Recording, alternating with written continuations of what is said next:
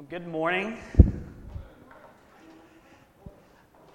So I have a question for you guys, not to answer audibly, but to ask yourself, have you ever done anything spiritually goofy in your life? Something that as you look back on it, you just kind of were like, why did I do that? What was I thinking? When I was a junior in high school, I did something, I went to church camp every summer, and when I was a junior in high school, while I was at church camp, I happened to pick up this t-shirt. Man, somebody laughed. Awesome, that's what I was hoping for.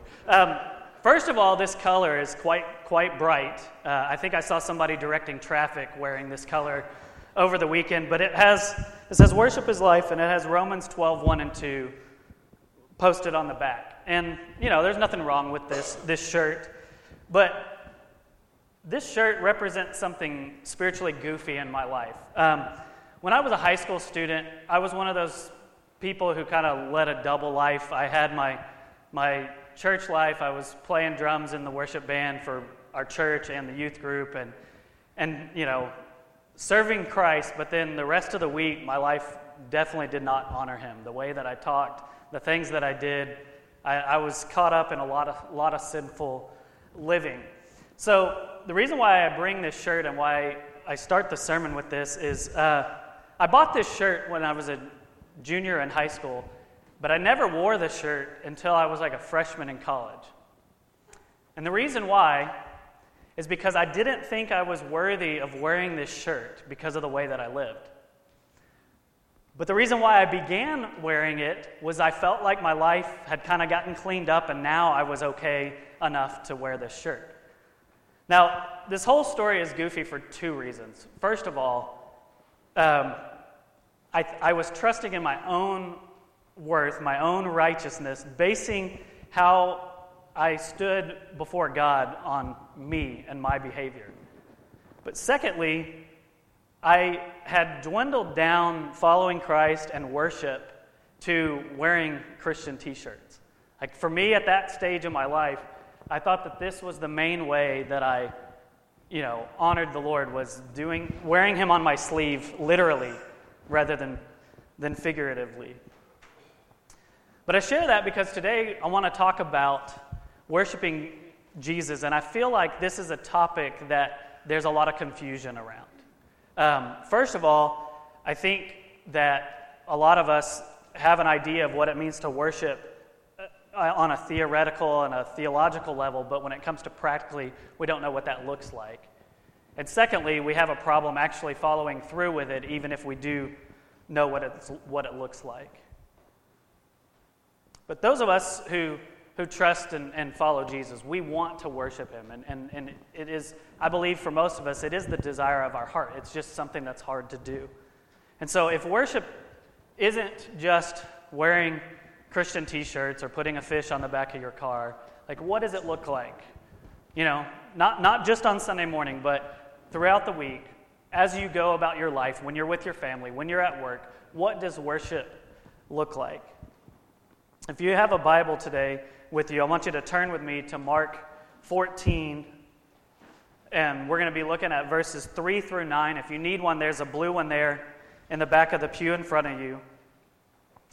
And as we look at Mark 14, 3 through 9, we're going to see, in this story, we're going to see a woman. We're going to see Mary, who did something very specific. And we're going to look at another passage in Luke, and we're going to see why she was able to do what she did. And my hope as we read these texts today is that we will walk away knowing what it looks like to worship Jesus. And secondly, how we can get to a place where we have a heart of worship for Him, where we're able to consistently worship Him rather than it be part of our life or part of our journey, but that our entire life would be characterized by walking with Him, worshiping Him. So before we read this text, I want to pray for our time together, and then I'll invite you to stand with me as we read. Lord, I come to you this morning as we begin our time in your word, asking you to come and be with us and to direct our time this morning. Regardless of where we're at today, we all desperately need you. We desperately need to see you in all of your glory. We need to hear from you and with clarity. We need your truth to wash our minds and our hearts today. So we ask that you would come and you would be with us in this time. We ask that this would be a time when we would experience you in your goodness, that we would experience the freedom that comes in Christ and Christ alone. I pray that you would direct the next few minutes as we look at your word together. And we ask this in Jesus' name. Amen. Well, let's stand as we read this. We're reading Mark chapter 14, verses 3 through 9.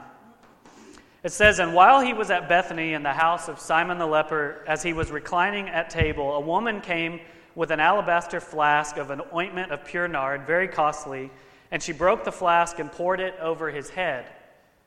There were some who said to themselves indignantly, 'Why was the ointment wasted like that? For this ointment could have been sold for more than 300 denarii and given to the poor.' And they scolded her. But Jesus said, 'Leave her alone. Why do you trouble her? She has done a beautiful thing to me. For you always have the poor with you, and whenever you want, you can do good for them. But you will not always have me. She has done what she could. She has anointed my body beforehand for burial.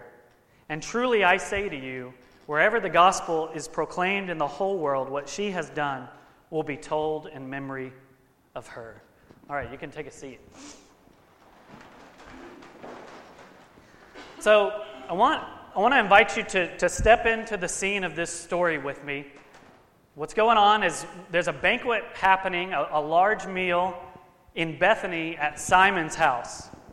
And we're going to look at this text briefly a little bit later, but in the parallel account in John's gospel, what we know is that Lazarus was there, and this dinner party was most likely thrown as a thank you to Jesus for raising Lazarus from the dead.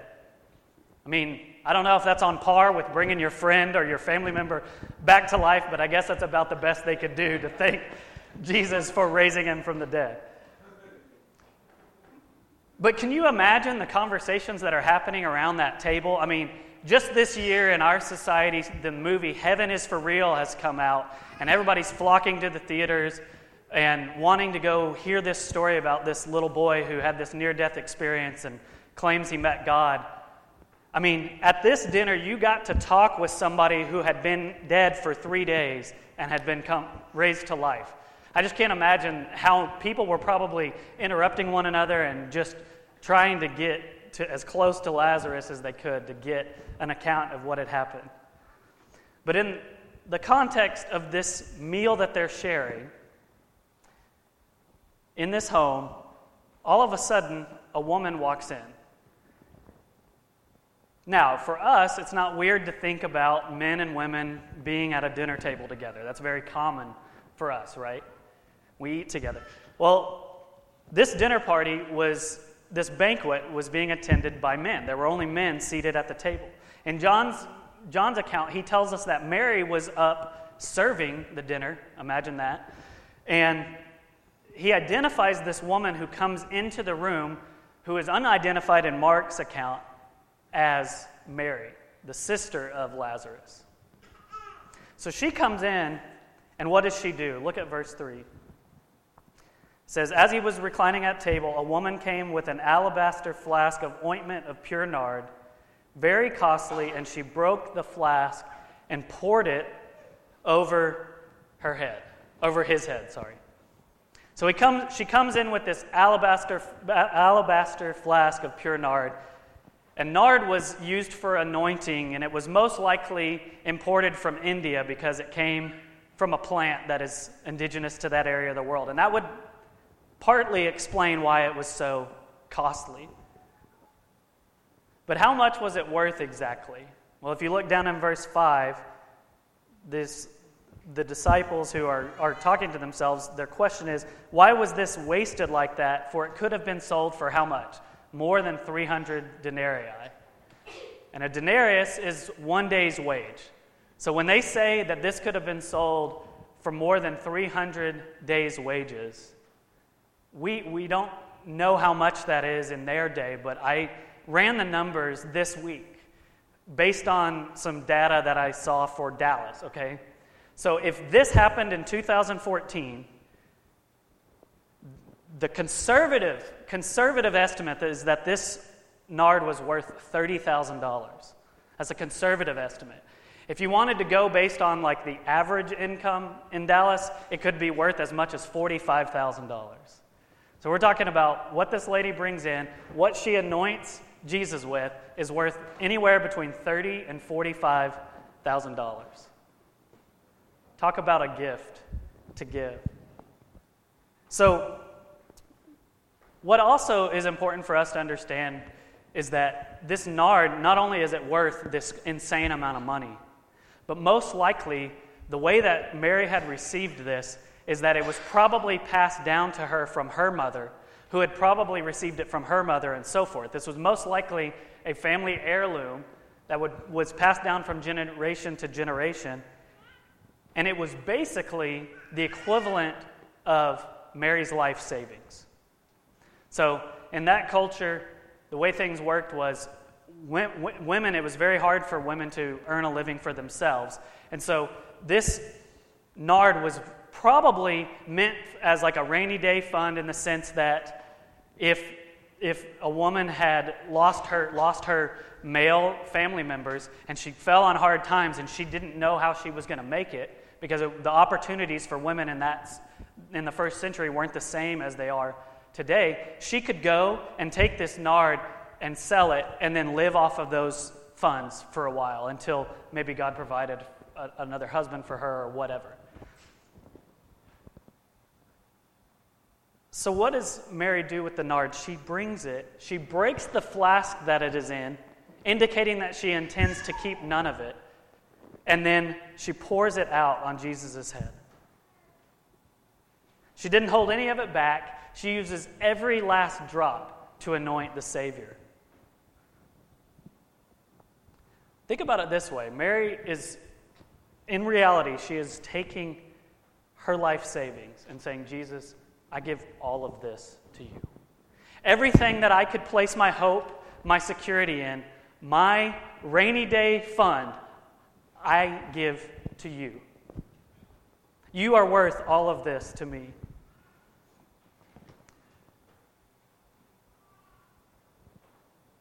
The question I have for us today is, what is your alabaster flask? What is mine? What do we have that we could easily place our hope in, our security? What are you depending on? And are you clinging to that, or have you surrendered that? Are you keeping that for yourself, or are you openly giving that to Jesus?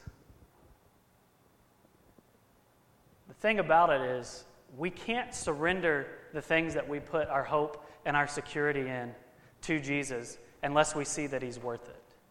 And so the question we have to ask ourselves is, if we're not doing this, do we believe that Jesus is worth it?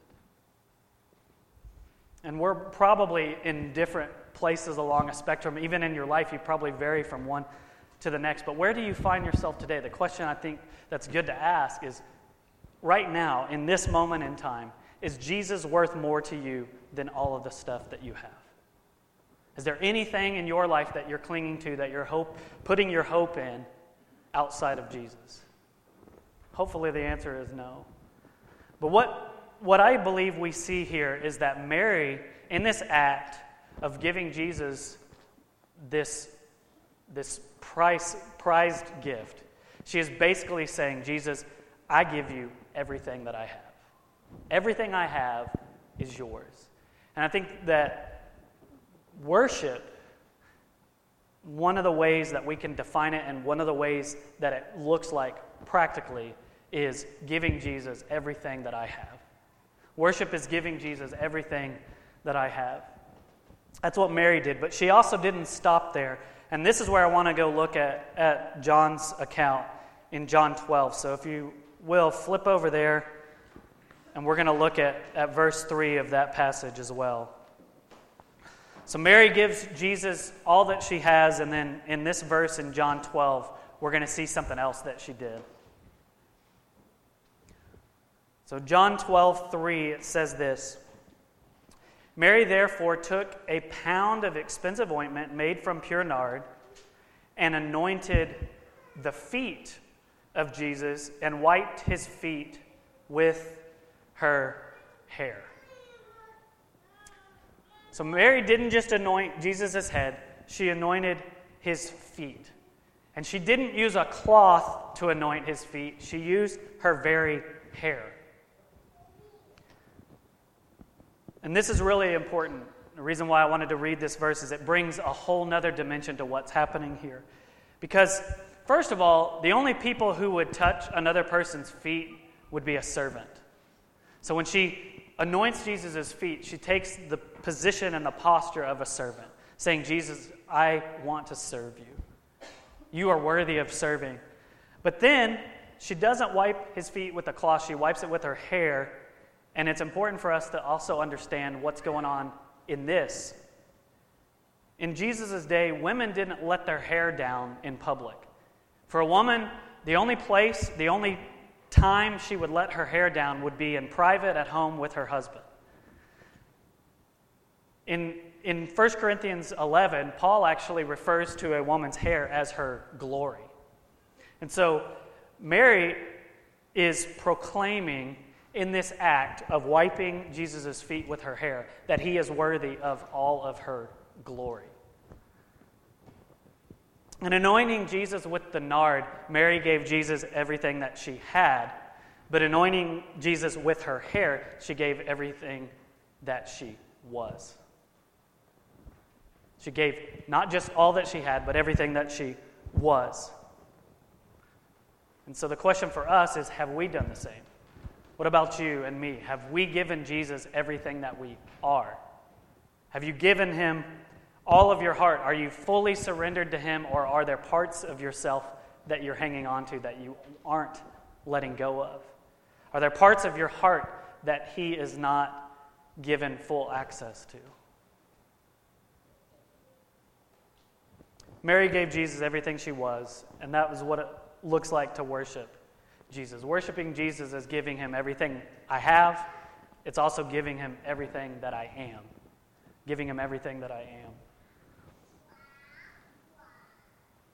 Now, Mary did this, but why was she able to do this? Why was Mary able to part with all of her stuff and all of her heart? Why was she able to just completely and totally give herself to Jesus? I believe that she did that because she knew something that others didn't know. In this passage, it says that the ones who are scolding her, which John identifies as Judas, when it says, why has the ointment been wasted like that? This ointment could have been sold for more than 300 denarii and given to the poor. I believe that Mary knew that Jesus was the ultimate poor person in one sense. I think she knew that he was the despised and rejected servant talked about in Isaiah, the ultimate poor one. And she caught something that others in that room didn't catch. I think because she had listened to Jesus, she knew something about him. She knew that he was the Messiah. And she had heard him say, I am going to lay my life down. I'm going to give my life for you. And while others, it flew under the radar. I think with Mary, God gave her eyes and ears of faith to see and hear something that others didn't see and hear. And so she was able to she did this because she grasped something about Jesus that others didn't grasp. But how was she able to do this? I mean, we know that what she did, we know why she did it, but how was she able to literally take the most prized thing she had, really everything she had, and give that away to him? And then on top of that, to give all of herself.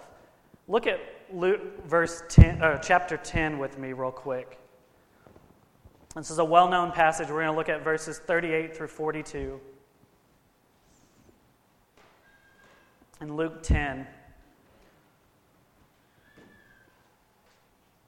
So it says in verse 38, "Now as they went on their way, Jesus entered a village, and a woman named Martha welcomed him into her house. And she had a sister called Mary, who sat at the Lord's feet and listened to his teaching. But Martha was distracted with much serving, and she went up to him and said, 'Lord, do you not care that my sister has left me to serve alone? Tell her then to help me.' But the Lord answered her, 'Martha, Martha, you are anxious and troubled about many things, but one thing is necessary. Mary has chosen the good portion, which will not be taken away from her.'" So Martha's over there serving. Where do we find Mary? At the feet of Jesus, listening to him. And Jesus commends her for this when Martha comes complaining. What I believe happened is there at Jesus' feet, Mary sat and she listened to him teach and reveal about who he is and reveal about the Father. And she came to the conclusion over time that Jesus was worth it all. He was worth everything. And I believe that the reason she was able to give Jesus everything she had and everything she was is because as she sat at his feet, she became completely captivated, completely struck with his wonder and his beauty, the fact that he was God in the flesh. And she realized, I'm in the presence of one who is greater than anything in existence. She chose to say no to all of the other things in her life, including serving him. And as a result, that is how she came to experience and know the life and the joy that are found only in him. And see, what I believe is the offer was on the table for anyone. Jesus invited them to come and to experience who he was, to come and taste and see that he's good. But Mary, unlike the others, actually took him up on that offer. And over time, that truth, the truth of Jesus, transformed her heart. It transformed her life.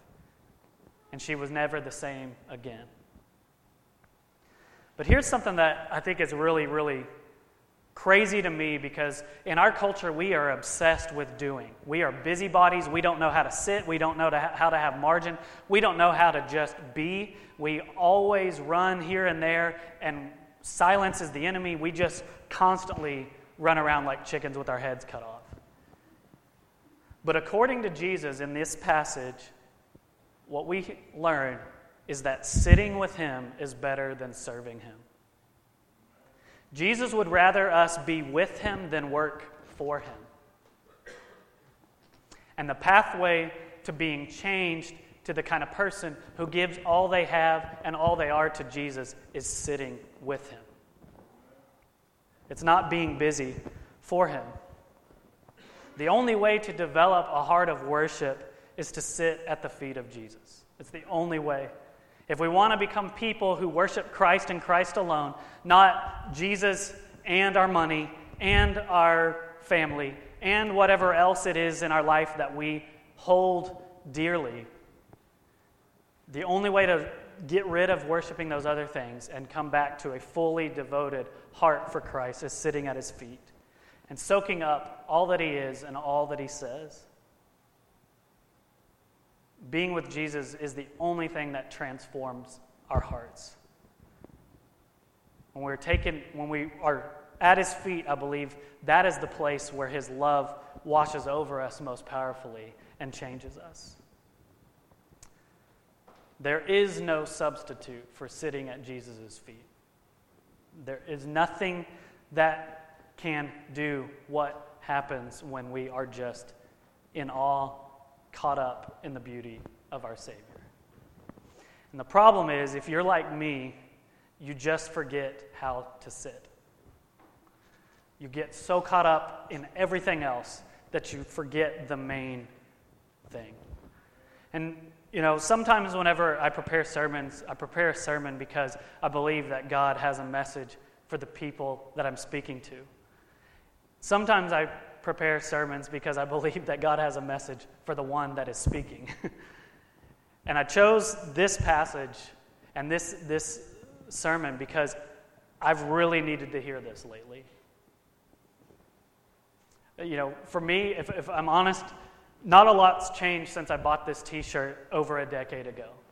I'm still really, really tempted to find my baseline for life, my worth, my identity in what I do for God and how I measure up. And I needed to be reminded right now that God doesn't need my works. He doesn't need my stuff. He wants me. That's what he wants. And the same is true for all of us. And he promises that when we come and we bring ourselves and we sit at his feet and we get caught up in the beauty of our Savior, that he will change us and we will never be the same.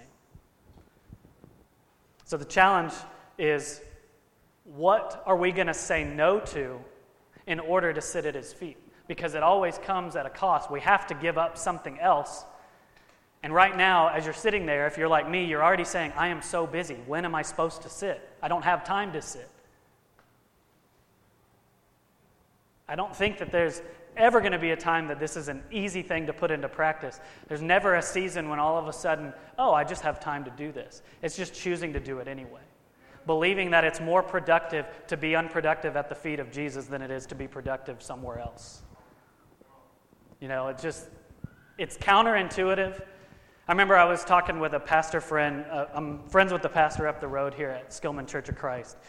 And he was telling me, as I first started this job, we went and had coffee. And I asked him, just give me one thing that you would pass on as wisdom as I start, serving here as pastor. He said, whatever you do, do not start your day, no matter how much you have to do, without getting alone with the Lord and being with him and making sure that everything is rooted in Christ. And I'll tell you, it's really, really weird, but somehow, some way, the truth of this passage is experienced when you actually take God up at his word and do it regardless of if it makes sense to you. So for me, there are days when the list of things to do feels endless, and it is endless. And I choose, no matter what, I just say, okay, I'm going to believe that you will help me get done what I need to get done, and that being with you is more important than this anyway, and so I'm going to do that. And you know what's amazing is, even if I take 30 minutes or an hour or whatever amount of time it is that day, it's crazy how being with the Lord calms my heart, it calms my spirit, and the way that I'm able to work when I'm working from rest rather than for rest is a night and day difference. Whereas the days whenever I kind of just, hop in and pull up my YouVersion app and maybe read the verse of the day and throw up a quick prayer as I'm on my way driving somewhere, and don't take that time to sit.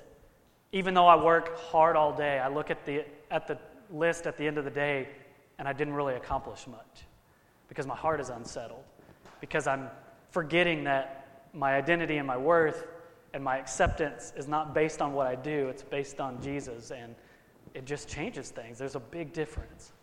And so my challenge for us today as we go into our weeks, will you take God at his word, and will you really believe that sitting at the feet of Jesus is better than whatever else you can do? I mean, if it's better than serving Christ, I can't think of anything else that would compete. If he would rather us be with him than work for him, there's nothing under the sun that is more worth our time. And how freeing it is to know that our Savior, his desire for us is to just be with him. He doesn't need our stuff. He doesn't need our work.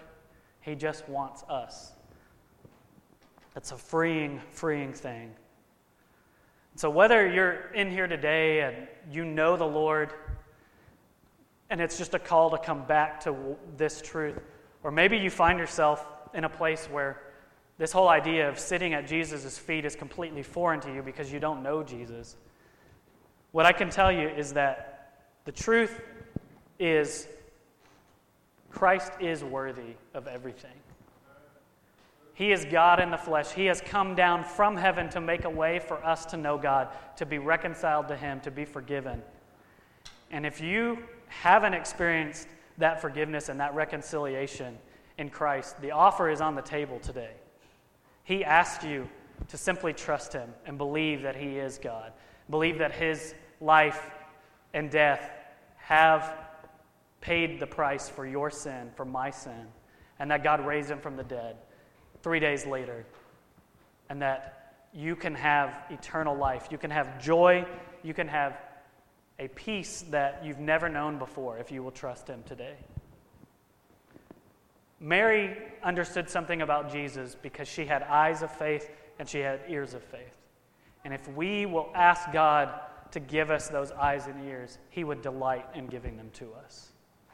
And so maybe that's the prayer for us today, wherever we are on this spectrum, is just say, Lord, give me the eyes to see that Jesus is worthy of everything. Give me the ears to hear that He is worthy.